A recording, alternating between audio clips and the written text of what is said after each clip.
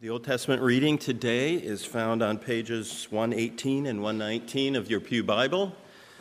It is from Leviticus, the first two verses of chapter 19, and then jumping to verses 15 through 18.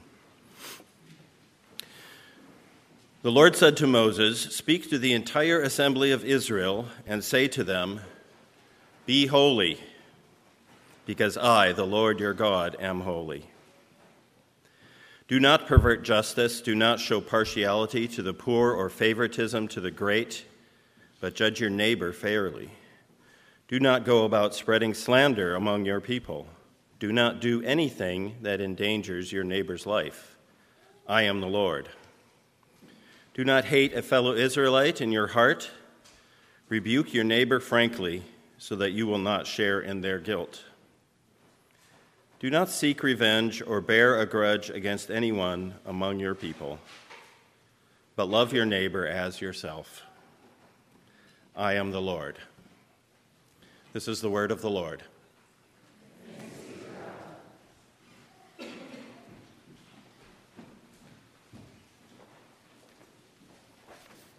The New Testament reading this morning is from Matthew 22, verse 34 to 46. It's found on page 990 in your Bibles. Matthew 22, verse 34 to 46. Hearing that Jesus had silenced the Sadducees, the Pharisees got together. One of them, an expert in the law, tested him with this question: "Teacher, which is the greatest commandment in the law?" Jesus replied, "Love the Lord your God with all your heart, with all your soul, and with all your mind. This is the first and greatest commandment. And the second is like it: love your neighbor as yourself. All the law and the prophets hang on these two commandments." While the Pharisees were gathered together, Jesus asked them, "What do you think about the Messiah? Whose son is he?" "The son of David," they replied. He said to them, "How is it then that David, speaking by the Spirit, calls him Lord? For he says, 'The Lord said to my Lord, sit at my right hand until I put your enemies under your feet.' If then David calls him Lord, how can he be his son?" No one could say a word in reply, and from that day on, no one dared to ask him any more questions. This is the word of the Lord.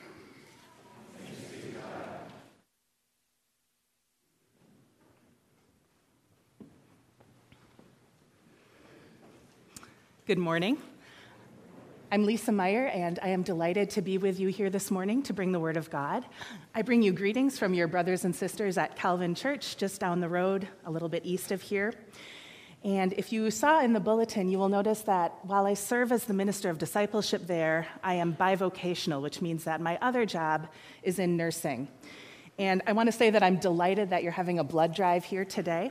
My personal record as an ICU nurse was 70 units of blood over 12 hours, which is about one every 10 minutes. So thank you for helping to save lives with your blood drive today. When I'm not working at my nursing job or working at my pastor job, I am also married. I have 3 kids in the Grand Rapids Christian Schools in 7th grade, 5th grade, and 4th grade. And they are not here today because it is the youth service at Calvin Church. But I'm sure they're supporting me in their hearts.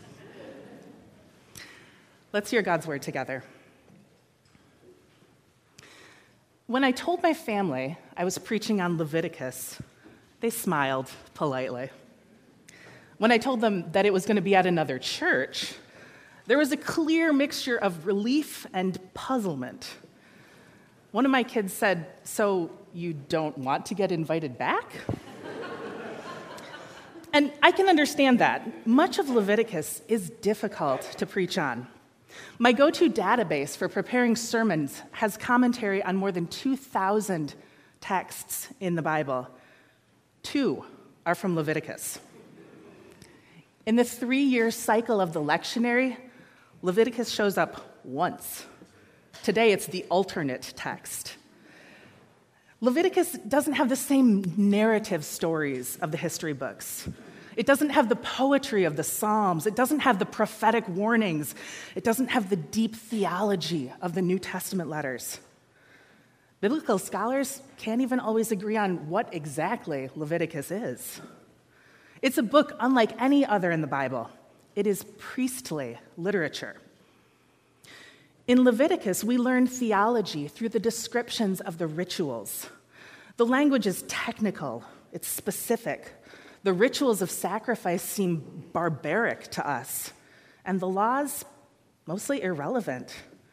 As Christians, we know that Jesus came to fulfill the law and the prophets.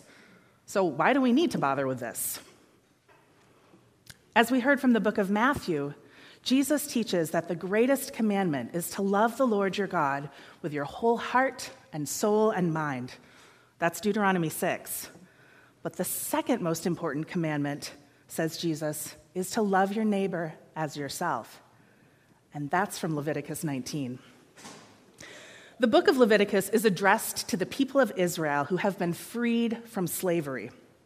When the Israelites were in Egypt, they were strangers in the land. They were oppressed. They were enslaved. They were powerless in their own lives. But now these people have come out of Egypt. And after wandering through the desert for 40 years, God has shown them the promised land, and it is good. It is flowing with milk and honey. During the years of wandering in the desert, the Israelites depended on God's daily provision of manna. Now in the promised land, they are entering a land of plenty. And with this new land comes a new way of living. And Leviticus is the book that teaches the Israelites how to live in this new land. For the first time, the Israelites are living in the presence of God. God is holy. God is pure. God cannot tolerate impurity.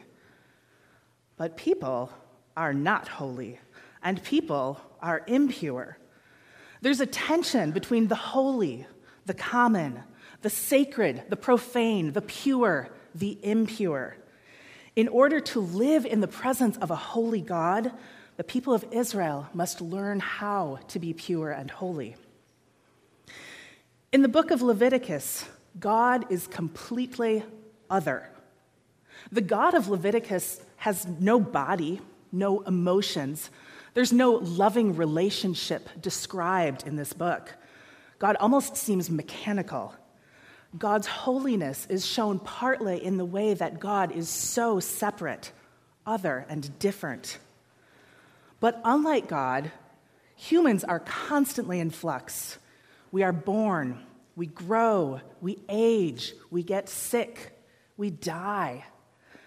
The contrast between an unchanging God and the constant turmoil of being a human person in a body is staggering. And holiness looks different because humans are not like God. The book of Leviticus can be roughly divided into two parts, and the first half focuses on purity and the rituals to cleanse impurities. It's addressed to the priestly community. And the second half of the book, starting around chapter 16, transitions to ethical transgressions and the lay community. It's about holiness for regular people, for everyone. These are the laws focusing on relationships and behaviors at home and in the community. In modern America, we sometimes think of holiness in terms of personal piety. A holy person is someone who spends a lot of time praying or reading the Bible, attending church. A holy person avoids worldly temptations, dancing, playing cards, watching movies. There's some truth in this idea of holiness, but in Leviticus, holiness is shown by how God's people interact with others. God sets down laws of conduct, and many of these laws are about relationships. Holiness involves other people, both our own communities and those who are not like us. The Israelites, and by extension, we as Christians today, are holy when we love our neighbors in the same ways which we love ourselves. In chapter 19, the text for this morning is at the center of what it means to be holy. So the first two verses start with God instructing Moses, "Say to the people, 'Be holy, because I, the Lord your God, am holy.'" Now in English, this sounds kind of like a command, "Be holy," or maybe a prophecy, "You will be holy." But the Hebrew is an imperfect verb, and that means that the action is ongoing and habitual. It's continuous. Be and continue to be more holy. This is more of a call to action, a call to an orientation, rather than a simple proclamation. Being holy, unfortunately, is not a once-and-done phenomenon. It's something that continues to happen. In order to stay in the holy presence of God, Israel must continue to be holy, to become more and more like God. This is what theologians call sanctification, looking and acting more and more like God. This part of the text we didn't read from the lectionary is an echo of the Ten Commandments, which we find elsewhere in the Bible. And then when we arrive at verse 15, it starts with, "Do not pervert justice." And if you're familiar with the Bible, this probably sounds familiar. Justice is a theme throughout the Bible, the Old Testament and the New Testament. But the next part maybe caught you off guard a bit.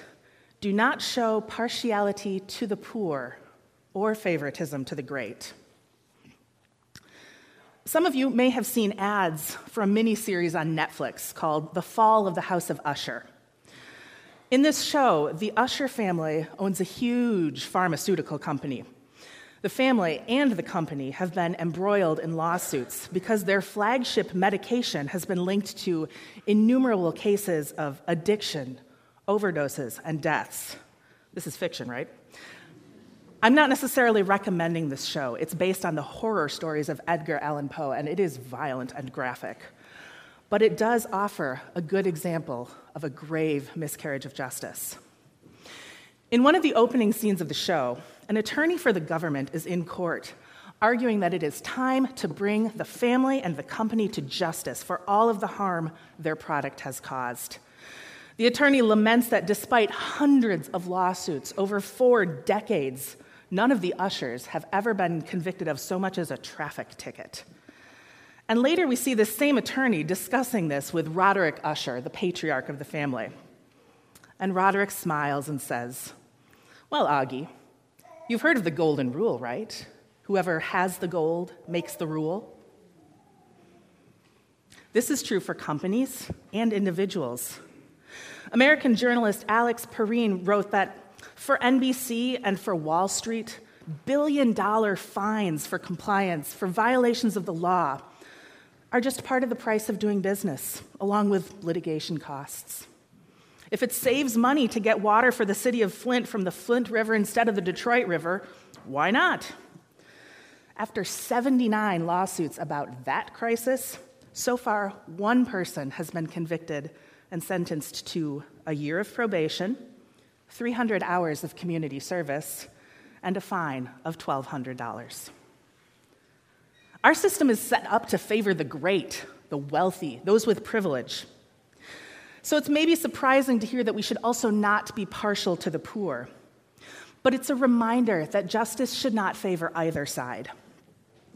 Since ancient times, the moral force of the justice system has been personified as Lady Justice, who is often shown wearing a blindfold.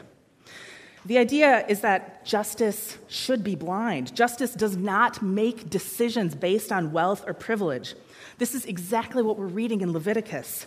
Justice should be the default.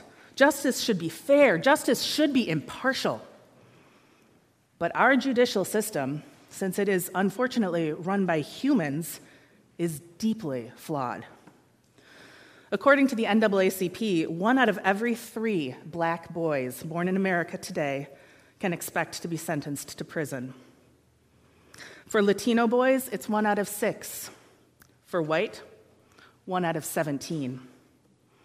I shouldn't have to say this, but it's not because black people are more likely to be criminals.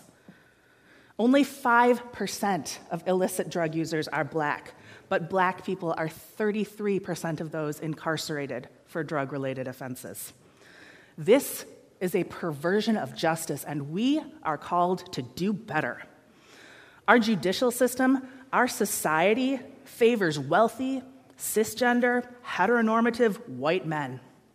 God in Leviticus calls us to be holy by judging our neighbors fairly without regard to any of that.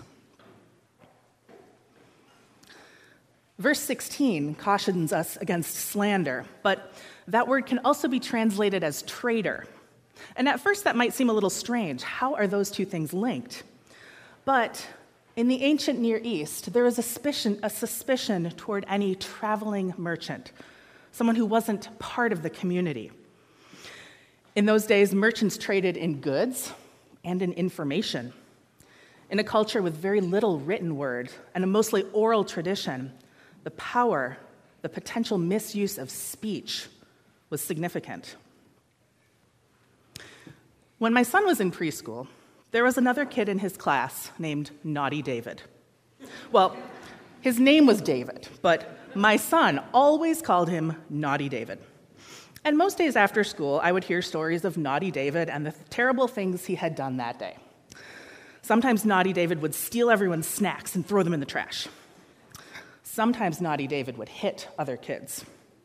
Sometimes Naughty David would keep talking during rest time. I had never met this kid, and I didn't like him. But one day, my son told me that after lunch, Naughty David had brought in some sticks from the playground, and he sat in the corner of the classroom, and he rubbed those sticks together until he started a fire.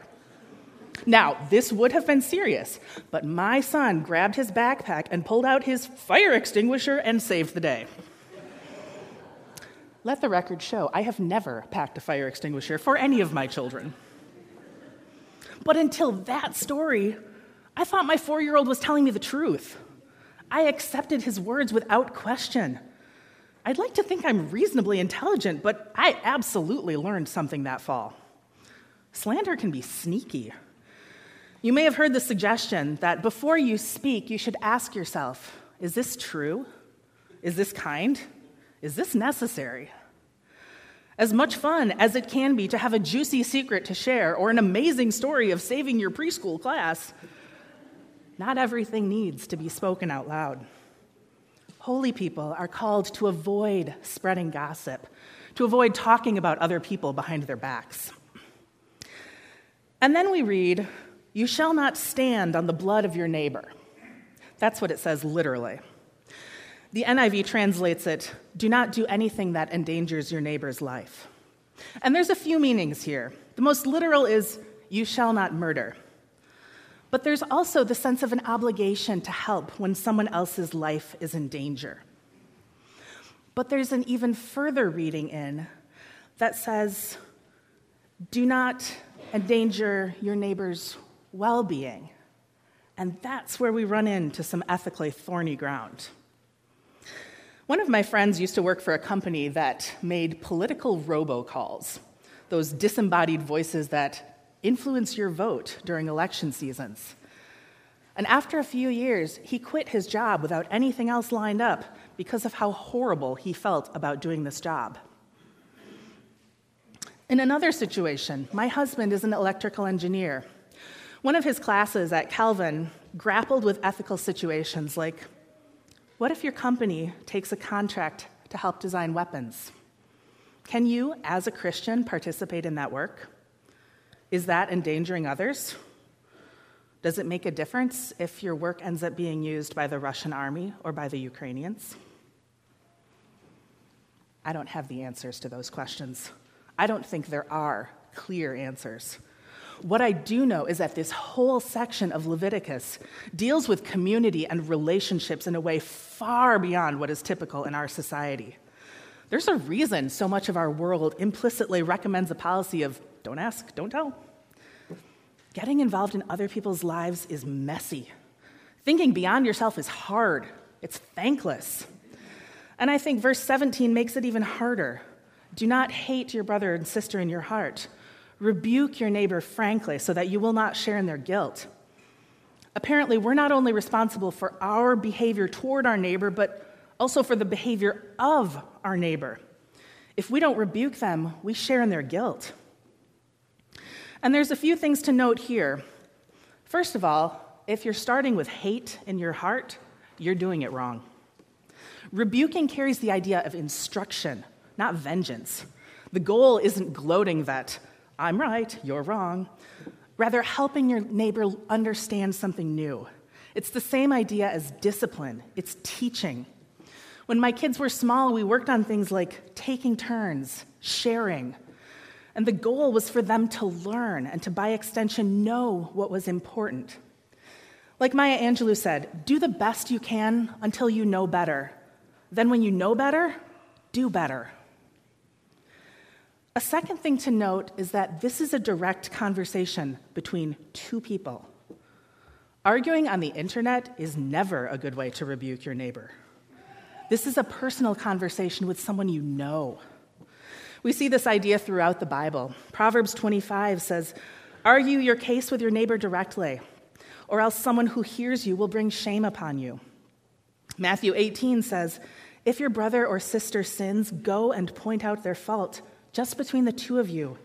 If they listen to you, you have won them over. And a third note is that this type of loving instruction is part of holiness and part of living in community. And for a lot of people, this is difficult. I am a middle child. I am an Enneagram 9. I break out into hives with conflict. But we are called to do this. Our world is so often split into us versus them, Republicans versus Democrats, affirming versus traditional, Israel versus Palestine. Any small disagreement can quickly become a chasm, splitting apart deep relationships. But we are called to speak the truth in love to our neighbors. We cannot be complicit in our silence. This part of sanctification, becoming more holy, becoming like God, this isn't easy. This isn't painless. Dietrich Bonhoeffer was right when he said, when Christ calls you, he bids you to come and die. The old way of living does not work when living as God's chosen people in the presence of God. And finally, we get to verse 19. Do not seek revenge or bear a grudge against one of your people, but love your neighbor as yourself. I am the Lord. But this brings up a huge question. Who is your neighbor? Is your neighbor your family? Your friends? Sherman Street Church? Baxter neighborhood? Classis Grand Rapids East? How far away is your neighbor? This question was hard for the Israelites, and it's even harder for us. In today's world, it's easy to connect with people all over the globe. But in the wake of a global pandemic, political upheaval, a changing culture, it's harder than ever to actually interact with people who are not like us. There is a very real and very strong temptation to live our lives in an echo chamber, only spending time and energy on those who are already like us, who look like us or act like us or agree with us. But there's value in recognizing that our neighbors go beyond that. Our communities include all sorts of people. There are people in my life, coworkers, church members, even a few family members, that I disagree with about almost everything. It's hard to love them. It's much easier to assume that my viewpoint is correct and everyone else just needs to get in line. But this is backwards. Like Anne Lamott wrote, you can safely assume that you've created God in your own image when it turns out that God hates all of the same people you do. We are called to be more holy, more like God in our actions and our interactions. And we aren't able to do this by ourselves. It is only through the grace of God, the shed blood of Jesus, the gift of the Holy Spirit, that we are able to put aside our old lives and take on our new selves, created to be like God in true righteousness and holiness. This wasn't an option for the Israelites in Leviticus. Like all people, all humans, the Israelites weren't able to fully keep themselves holy and pure. But we, as New Testament Christians, have been given the gift of a new self in Christ. Because of the Christ in us, we can become more holy. And Leviticus gives us a model of what holiness looks like. Holiness is being Christ to each other. Holiness is living in community. Responsibility to others and religious piety were never intended to be separate. They're two halves of the same whole. We cannot be holy in a vacuum. We show ourselves as people of God by the way we interact with others. When we act justly, when we show loving kindness, when we deal honestly with others, the community can flourish. And as we continue to walk humbly with our God, we continue to become more holy. In the name of the Father, and the Son, and the Holy Spirit. Please pray with me. Father God, we thank you for the gift of your Son, the only person ever able to live up to your standard. We thank you for the gift of the Holy Spirit that enables us to turn our hearts, our minds, our lives toward you. And we pray that as we go from this place, we will be your light into the world, into our community, into our neighborhood, so that through us, others will see you and be blessed. We pray in your name. Amen.